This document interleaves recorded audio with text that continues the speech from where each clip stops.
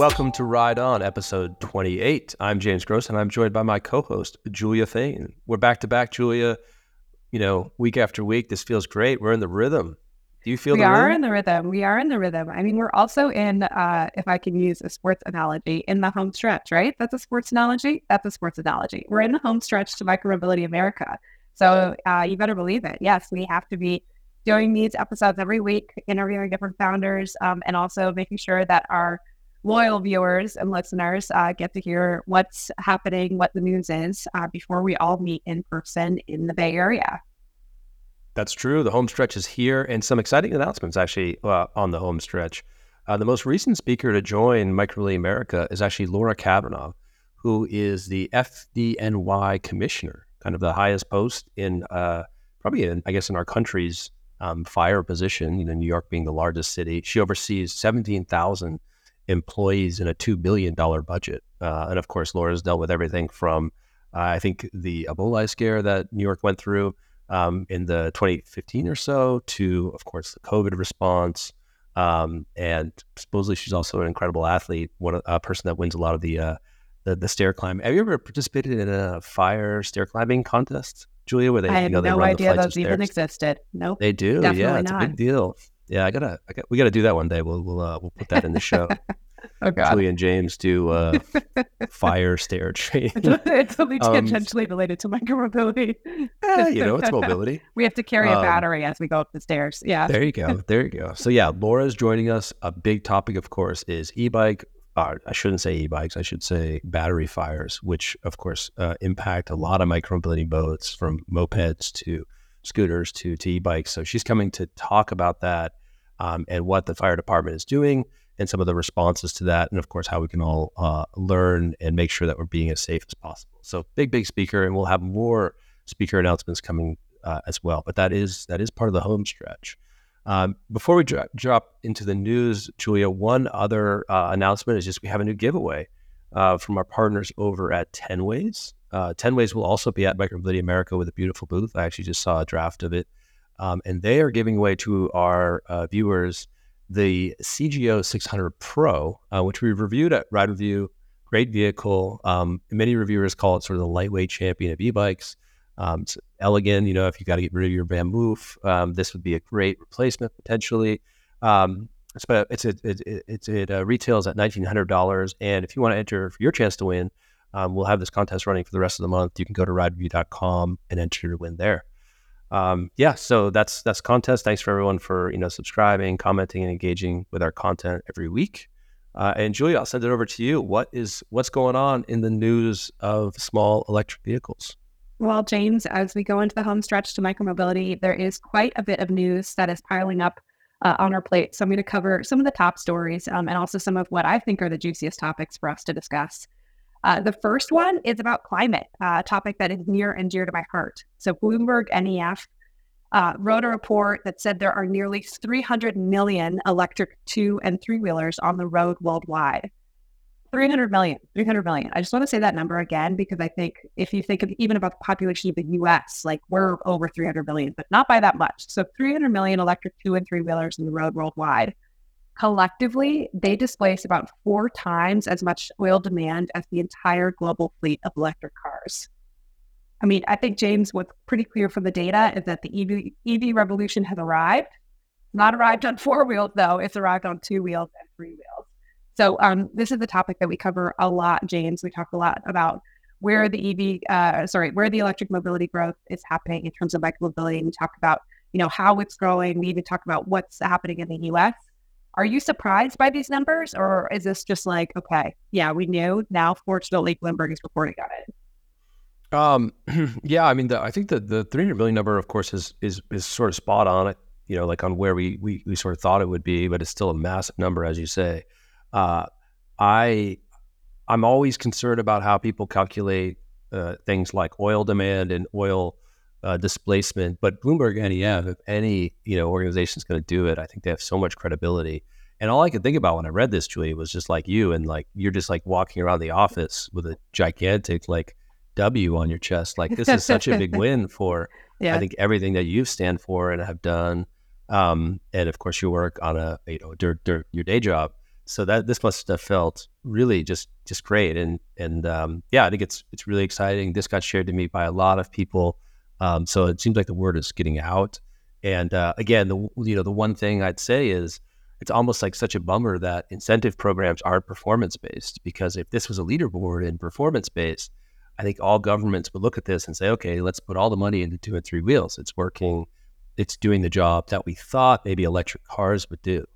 Unfortunately, we know electric cars are getting all the vast majority of the incentive money. So I guess I'd just make a play for like, hey, let's get this performance based. Let's drive more incentives and programs towards 2 and 3 wheelers, because they are clearly making a big impact.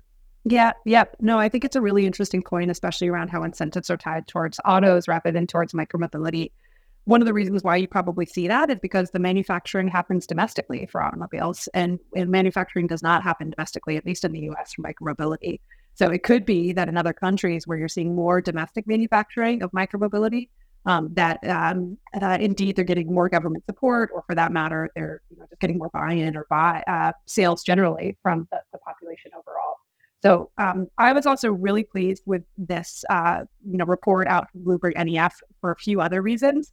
One is that they actually did the estimates based on oil demand rather than on things like emissions, which are far less tangible. I mean, sometimes when we're talking about environmental impact, it's hard to be like, oh, well, you reduce this, number of CO2 like equivalent emissions. Like, what does that even mean? What does that mean in somebody's day-to-day life?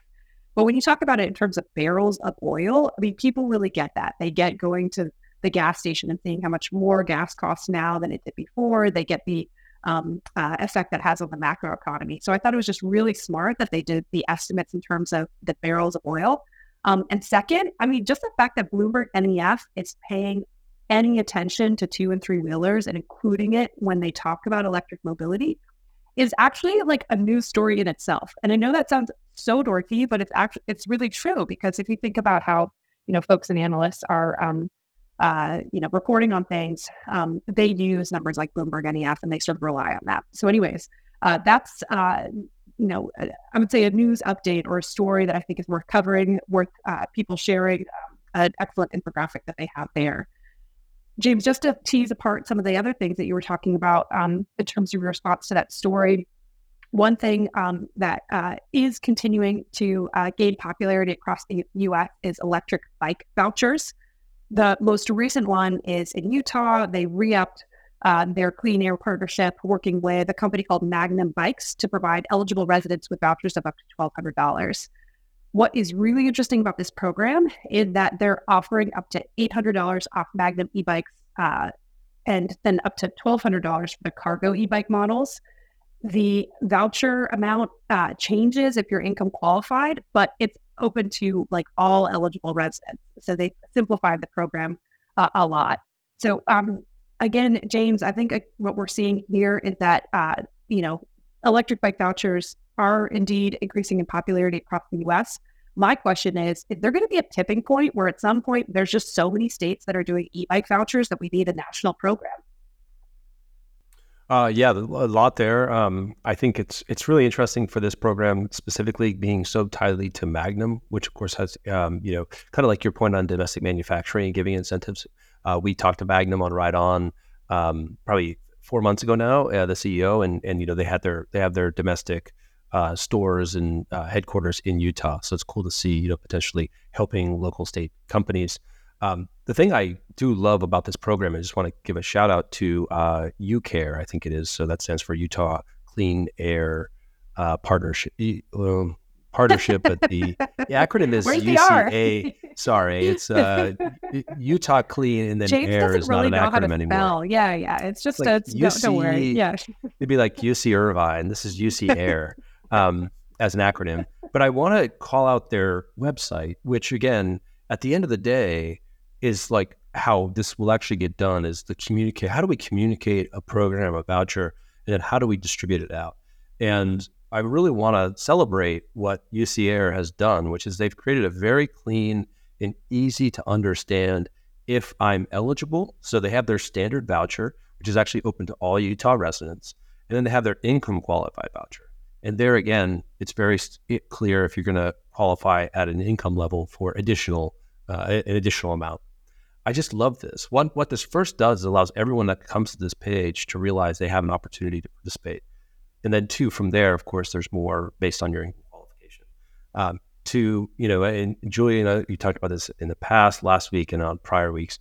I think we're seeing a lot of really bad policies, whether it's the Equitable Commute Project in New York, the New York Times has called out as not delivering on what they talked about doing, or it's CARB here in California, which still does not have their e-bike voucher program off the ground, even though it's been basically going on since 2021 from a funding perspective.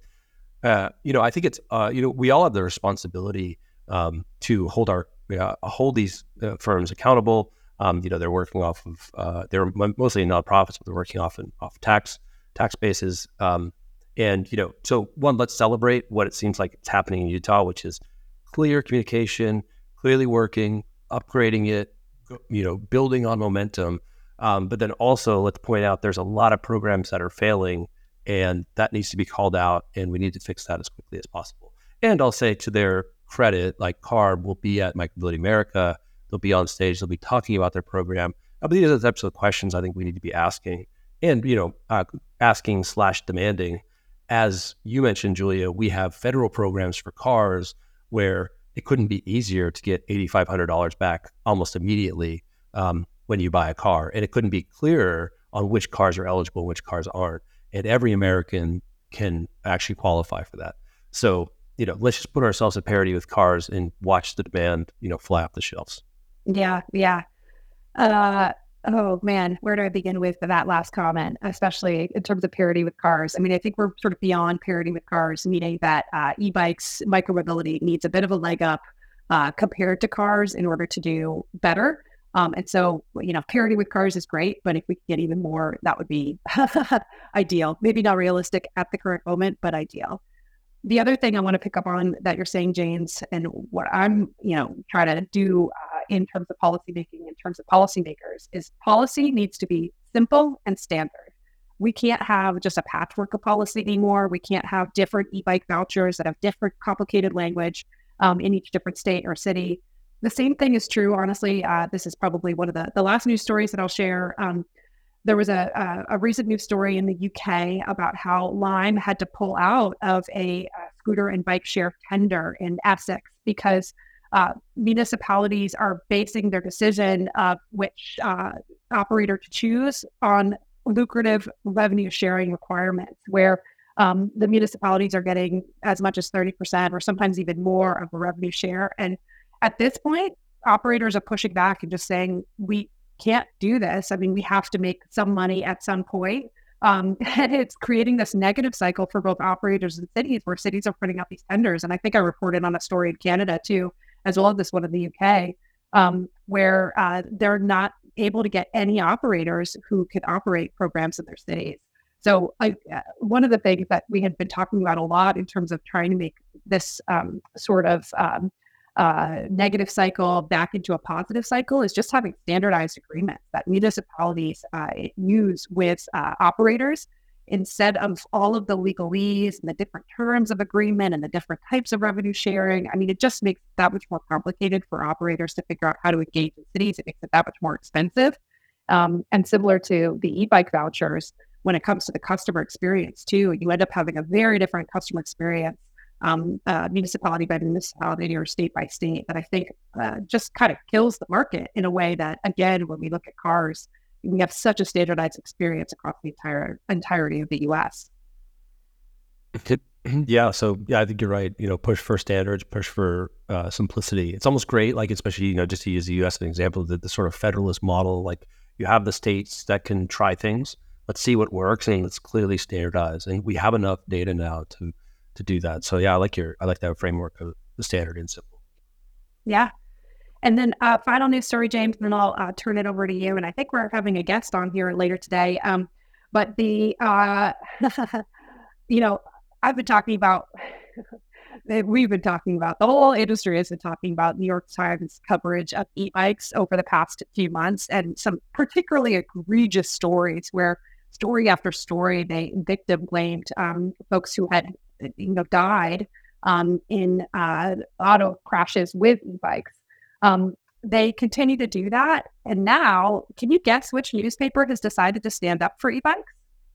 I think that's your town newspaper, Julia. It's the LA Times. Yeah. So New York Times has all of a sudden become a car fan. LA Times is all of a sudden a bike fan. And they wrote this really, this really beautiful article that was just much more discerning about the real problems that are affecting our urban road networks. And they did call out the fact that we are focusing on young e-bike rider safety. It's obscuring the bigger crisis. The bigger crisis, people driving cars and trucks that are killing more people on our roads. So was really, really proud to see that LA Times just took the opposite tack of New York Times and just said, like, we're going to be pro-bike. And now I'm wondering if this is actually an indicator of change in the city where I live, that we're going to see much more bikes and hopefully actually much more bike policy. Yeah, that's great. And, I was mentioning to you before this, Julia, I had the opportunity to attend a city hall meeting here in Encinitas, California, which is further south than LA. But, there was a declaration of an emergency. A lot of the New York Times story revolved around a specific incident of a child dying here in Encinitas. And, it's been really nice to see the response from the city. And yesterday was, I think, a really good example of like democracy at work, where you had all kinds of different, you had the public, you had the council of the city, you had the sheriff and fire department, you had the traffic engineers, and of course you had we have a mobility and traffic safety commission and a youth commission actually all came together, and the public to speak on their concerns. And I think at the end of the day, one thing that would be great for all of us is to, identity politics is often talked about as as a way to silo people, but actually think about it, it could also be the other way, which is at the end of the day, we're all mobile, right? Everything. Ultimately, we're not, bike, whether you're on a bike, whether you're walking with a car, the goal is mobility. And of course, we know the benefits of mobility. And so can we actually think about it as a mobility challenge and a mobility solution? Because not everyone's going to go on a bike, not everyone's going to walk. A lot of people will drive.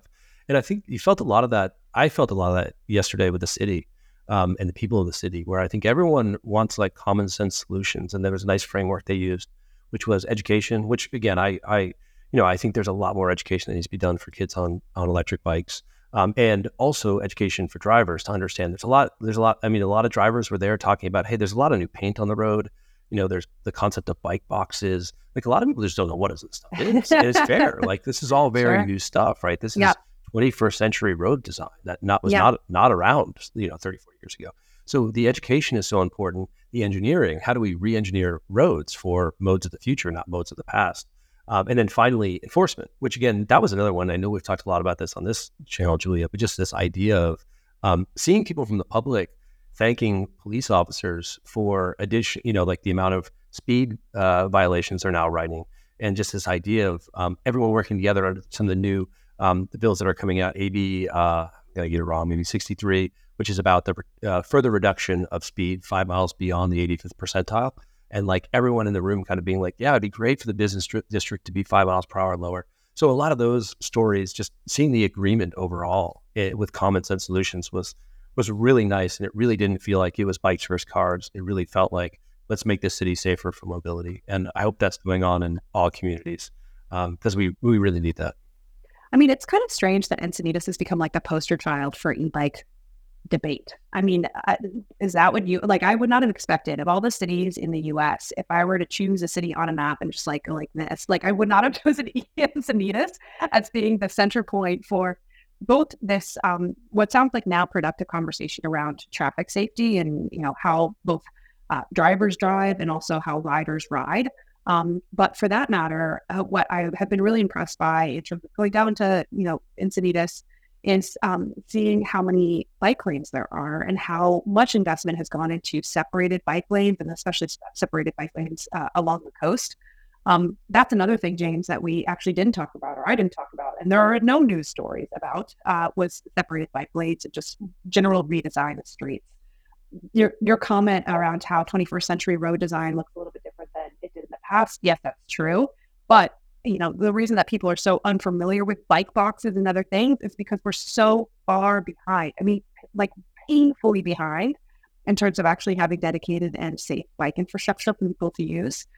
for micromobility vehicles of all types, and that absolutely needs to change. And again, I think policymakers have to take on the onus of responsibility for that, and not just use e-bike vouchers, as good as they are and as much as I want them to happen, as band-aids for not actually getting shit done when it comes to really changing the safety of the roads by lowering speed limits, by doing things like automated enforcement when the community agrees with that, and also by actually changing the physical design of the roads. So I give hats off to Encinitas, and maybe even personally to you, James, in your role as traffic commissioner. You're a traffic commissioner, right? Did I get that right? Transportation Yes. commissioner. Yeah. Traffic or transportation? Yep. Traffic. Oh well, it's a volunteer role. I'm one of 6 commissioners, and it's a mobility traffic safety commission.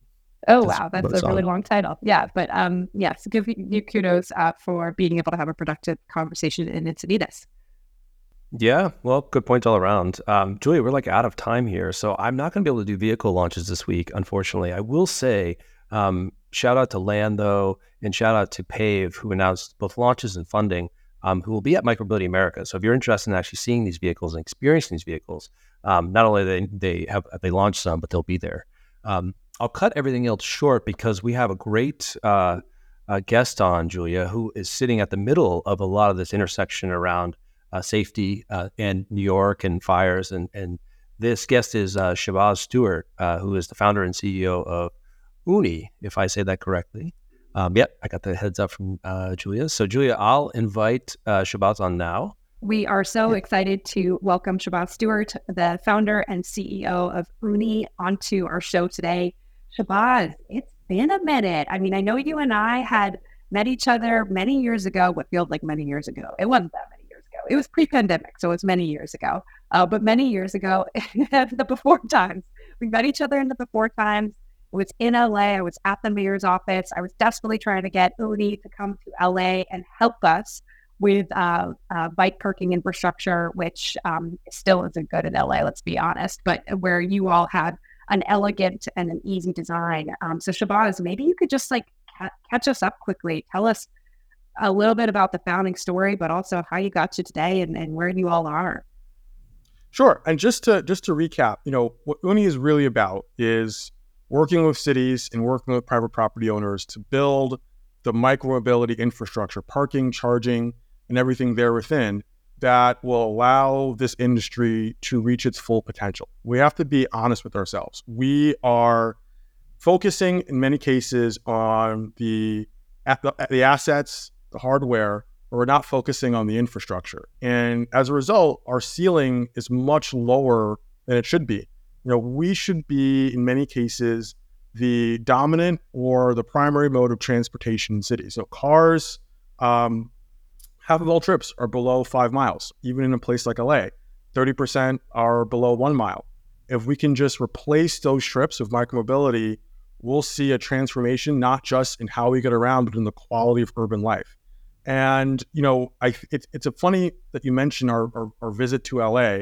I don't think what people really understand about Oonee is the fact that we are engaging with cities on every conceivable level to get this infrastructure built and often holding hands. And so we, in 2019, farmed out to the 15 major American cities, top 15 metros, and had conversations. And in many cases, and we'll have some announcements soon, we're taking them through the pipeline of how we can build this high quality infrastructure, much needed infrastructure on scale. And fast forward to today, we have the nation's first secure bike parking system on the municipal level in Jersey City. That started in 2020.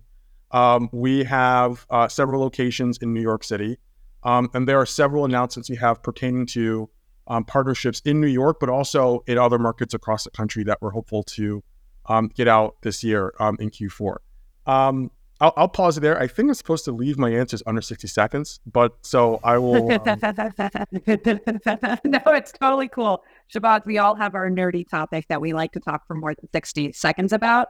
For James, it has to be safety and the safety hat. For me, what's my nerdy topic? Oh, usually saying that India is like a market that's undervalued in terms of micromobility. I talk a lot about that. So in any case, Shabazz, totally fine to nerd out about bike parking. One of the other things I'll say, and maybe just another question for me before turning it over to James is, gosh, I mean, in addition to a pandemic, like the world has changed in micromobility since you started your company. And I remember when we had that first conversation in LA, you showed me this like really elegant pod. And the main point of it, at least at that time, was just about secure bike parking. And it was making sure like commuters and others could use that space to, or people who were living in apartments and high rises didn't want to bring their bikes, like they could use that space in order to park their bikes. What we've seen since then is, a huge spike in terms of e-bikes. We've seen, especially in New York, a huge spike in terms of delivery by e-bike. We've seen a lot of innovation in terms of battery swapping. We've seen innovation in terms of the charging infrastructure for e-bikes itself. We've seen e-bike fires. I mean, there are so many things that I think, like originally, that first pod honestly was not designed to do. So like, how have you all evolved your solution? How have you started thinking of yourself more as an infrastructure company since all of those trends have really started to change what the micromobility world looks like? Yeah, I mean, look, it's just important to acknowledge a few things foremost. When we started our conversation in 2019, I think the market was still fixated on shared mobility. We were a bit of a leopard and an outcast in saying, look, 97% of the market is personally owned or rented micromobility. And we need to create the groundwork infrastructure to support that. Fast forward to today, post-pandemic, the e-bike revolution has affected the industry, and just the municipal landscape in so many ways that I don't think are fully appreciated. Bikes are heavier now and they cost more. And so, one of the biggest knocks in our solution early on was, well, if I park a bike and it's $500, and I lose it, no big deal. And people who were cyclists would never say that, of course, but people who were skeptics would say, well, bikes are cheap, just ride a beater bike, right? Now, here in New York, you had folks who maybe in 2019 could carry their bike up to their apartment, up the stairs. You ain't doing that with an e-bike. You had folks who would say, I have an $800 bike. It sucks if I get it stolen. I'll replace it. Maybe a $4,000 e-bike, you feel that. That's the price in some cases of a used car. And so, the conversation around bike parking is actually much more acute now than it was in 2019. The conversation around charging is much more acute now than it was in 2019. In 2019, look, our mandate was always to fixate and focus on infrastructure. And so we always said parking and charging as a foundation, but we didn't have, because we were struggling to get venture capital traction. We just were not able to articulate the full scope of the vision. Fast forward till today, we have parking and charging centers, and we have a product called Oonee Power that's going to be basically a charging cabinet platform, swapping e-batteries, personally owned e-batteries, designed to scale in markets across the country, primarily in New York to start. So our focus hasn't changed, but I think what has changed for us is people are starting to recognize that infrastructure is a necessary part of the picture if the e-bike revolution and the micromobility revolution are going to kick it into second gear. And that pun was fully intended. We're just not going to get where we want to go, where we need to be, if we don't have infrastructure as part of the conversation. I will close by saying, James, I heard that you're passionate about safety. And cities have spent millions and millions and millions of dollars to bolster safety. And that money has been well spent, but it has also produced less ROI than it should. Because no one rides the R train in New York City or the LAMTA out in LA and says, my ride was really safe today, right? They don't say that. They say, oh, it was slow or it was fast. They say it was crowded or I got a seat. They say that it smelled, awful or it smelled great, right? They talk about speed and convenience and reliability.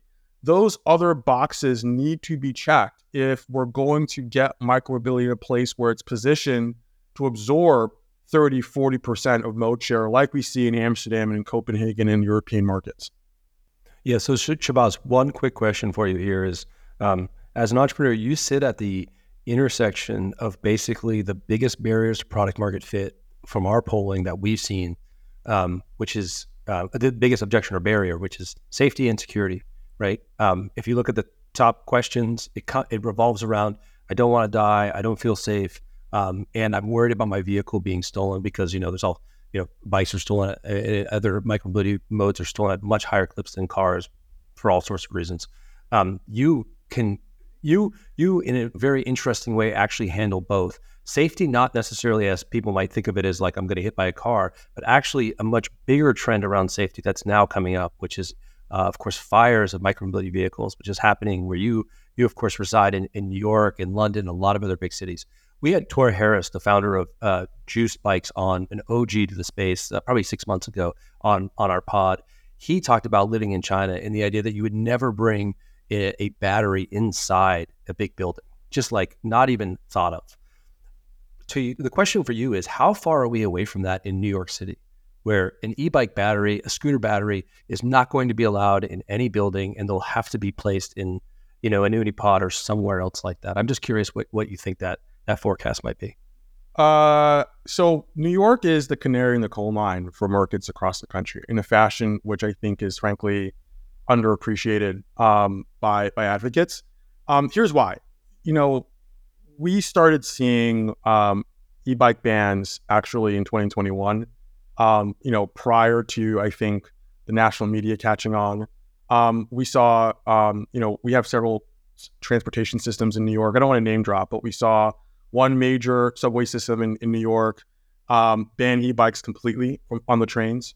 We started seeing in our contracts with landlords e-bike bans, forbidden from having e-bikes and e-bike charging inside. We were actually in several cases allowed to have e-bikes but without the battery.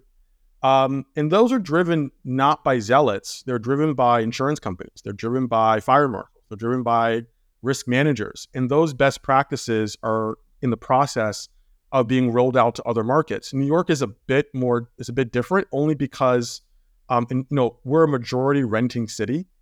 That's familiar to folks who live in London and in China. In other markets, say in San Francisco, a majority of people actually own, don't rent.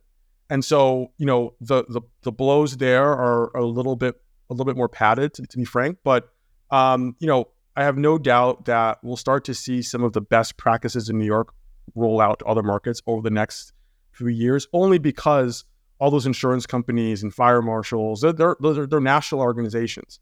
And, you're going to have an insurance company say, when you build a building, you can have a lithium-ion fire, we're not insuring it, right? And that's usually encouragement enough for a developer to say, okay, we're banning e-bikes from this property, right? Here in New York, whole universities have banned e-bikes from their campuses, yet alone their buildings. And so, look, I think it's something that we're going to have to solve for. Now, in New York, we also have a different dynamic insofar as that we have 65,000 plus delivery workers. They're our biggest partner, by the way. They're developing or co-developing our charging solution with us, the LDU. That stands for Los Deliveristas Unidos, for those of you who are not familiar with the New York landscape. They got a $1 million grant from Mayor Adams and Chuck Schumer to develop this charging solution alongside us. They largely use aero bikes and flywheels and mopeds, which is a little bit different than what we see in other markets. The reason why we're seeing some of these fires, there's no one silver bullet solution, just to be frank, just to be honest, but delivery workers are quite literally power users. They don't have one battery. They have 5 or 6 batteries, because when you show up to ride your bike, for most of us, if it's not charged, that's annoying. We'll drive, we'll take the subway, we'll walk, right? For a delivery worker, you just lost $400. So you always want to have a battery charging. You want to have a backup battery, 2 backup batteries take with you on your shift, right? And for that reason, the first thing that a delivery worker does when they buy a bike is they buy a backup battery, and maybe they buy another one right after. And there's not right now a convenient and easy way to procure high quality backup batteries and backup chargers. And so there's been this massive black and gray market that delivery workers use to procure these, and then they charge them in these makeshift solutions. And so when you look at a building, you might not have 10, you have 20 apartments, maybe you have 5 delivery workers. You don't have 5 batteries charging. You might have 50 batteries charging. It just takes one bad day, right? To and everything explodes, right? And then with the lithium-ion fire, of course, you don't just show up and put some water on it and it goes away. I think you need 10,000 gallons of water to extinguish it. And so for all those reasons, I think we're going to get to a place where we have a cocktail of solutions. I think on street, in lobby, safe charging cabinets are a big part of the solution. I think battery swapping is a big part of the solution. I think services like Zomo, there are a number of companies that do this. There's Wiz. These companies that rent and subscribe delivery work with e-bikes are a big part of the solution. I think government regulations are a big part of the solution. I think part of our solution, which is both the battery cabinets and also the software, making it really easy for delivery workers and for the rest of us to procure affordable e-bike batteries and e-bike chargers is also a big part of the solution, right? When you peel back the layers of the onion, it comes down to where are we getting these e-bike batteries? And then, of course, the 800-pound gorilla in the room, an e-bike battery is not like your laptop battery. It's not like your Tesla battery because it gets rained on, it falls over. And so even if you have UL certified e-bike battery, and let's say, you're riding along and you get a little fender bender, you get in a crash, right? That battery may no longer be healthy. So with all the government regulation in the world, we still have to have a safe charging solution. And like your contact in China said, I think we're going to get to a place where cities have to start to understand e-bike and e-scooter and e-micromobility charging like we understand EV charging, where we've got to have, solutions on street, in public spaces, and perhaps in lobby and in garage that make it easy and convenient to charge up. Yep.